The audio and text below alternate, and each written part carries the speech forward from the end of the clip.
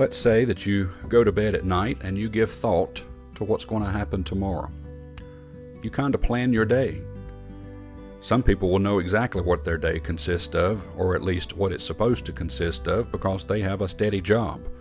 They have a 8 to 5, or a 12 to 12, or a 7 to 7. They know their schedule, and so they plan for that schedule to stick. They pack their lunch to take to work. The kids, they've got their homework. They expect a normal school day, and they go. Now, most of the time, it probably goes exactly as planned. It goes the way that the day is supposed to go. The classes are in order. The workplace is safe.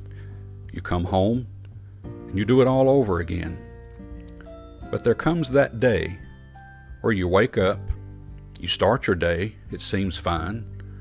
You're moving about all the schedule for the day, and then all of a sudden, a roadblock. Something happens, and it screeches your day to a halt. You change directions. The rest of the day, not going to happen the way you planned it. Not going to happen the way that you had anticipated it would be. It's not going to happen the way yesterday happened, or the day before, or the day before. I'm getting to a point here. Proverbs chapter 27. Boast not thyself of tomorrow, for thou knowest not what a day may bring forth. How true is that? Today's message is short and sweet. Don't give too much thought to tomorrow. Yes, you're hoping that everything's going to go correctly and going to go the way planned, but don't be surprised when it takes a detour. It goes in a different direction.